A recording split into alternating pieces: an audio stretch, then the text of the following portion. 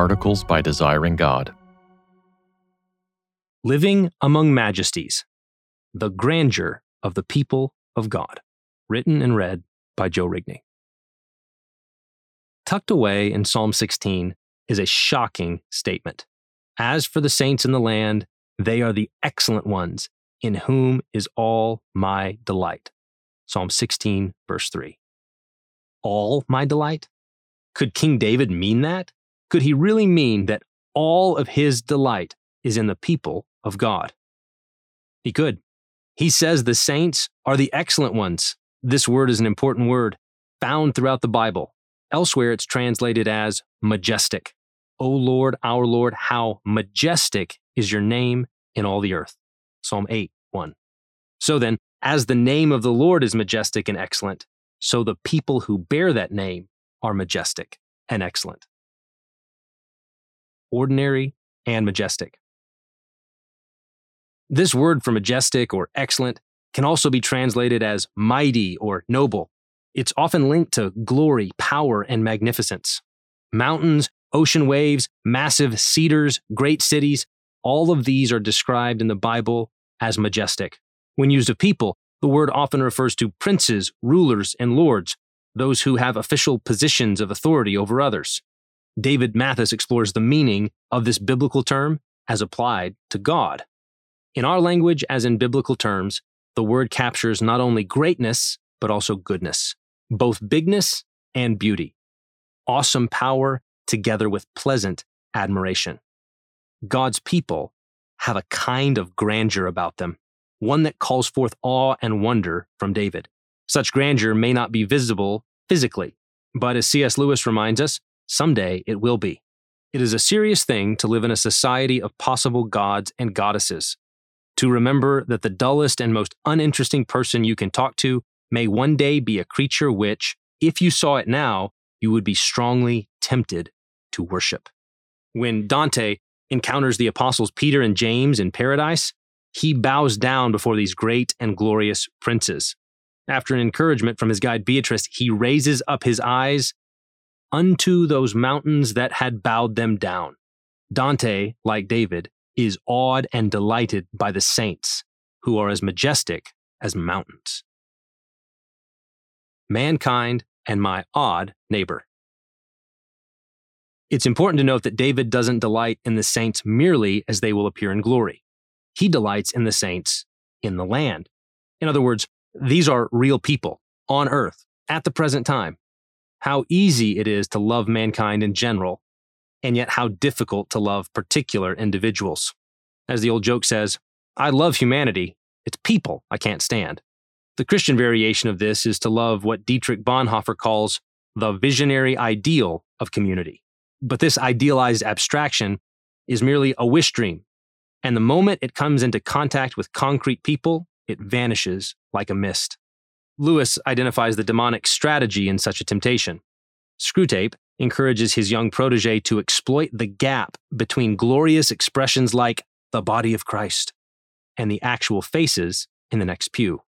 Provided that any of those neighbors sing out of tune or have boots that squeak or double chins or odd clothes, the patient will quite easily believe that their religion must therefore be somehow ridiculous.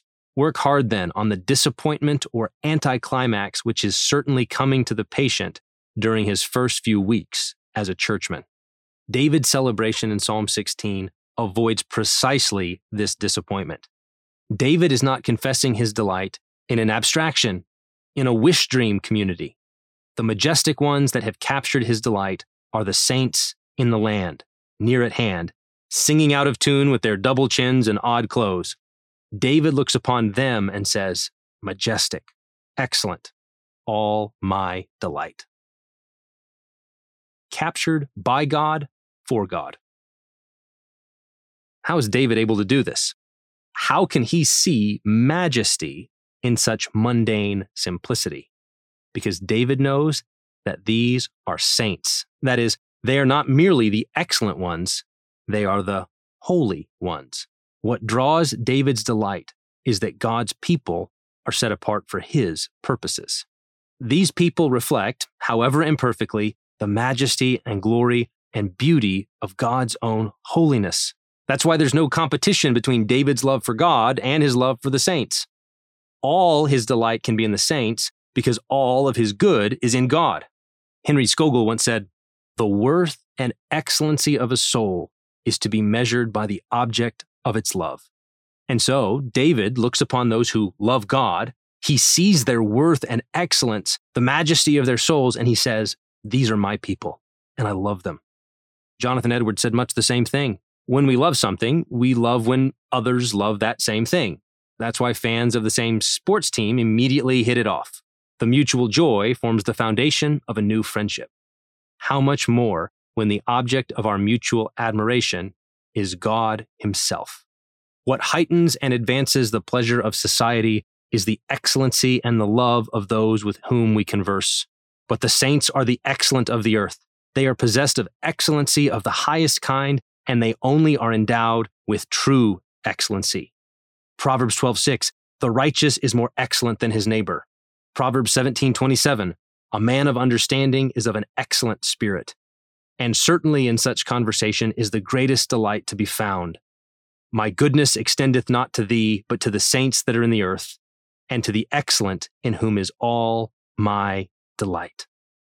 And as religion makes lovely, so it begets love, the purest and most ardent. Nothing so much tends to charity, peace, mutual benevolence, and bounty as Christianity, and therefore nothing so much sweetens human society.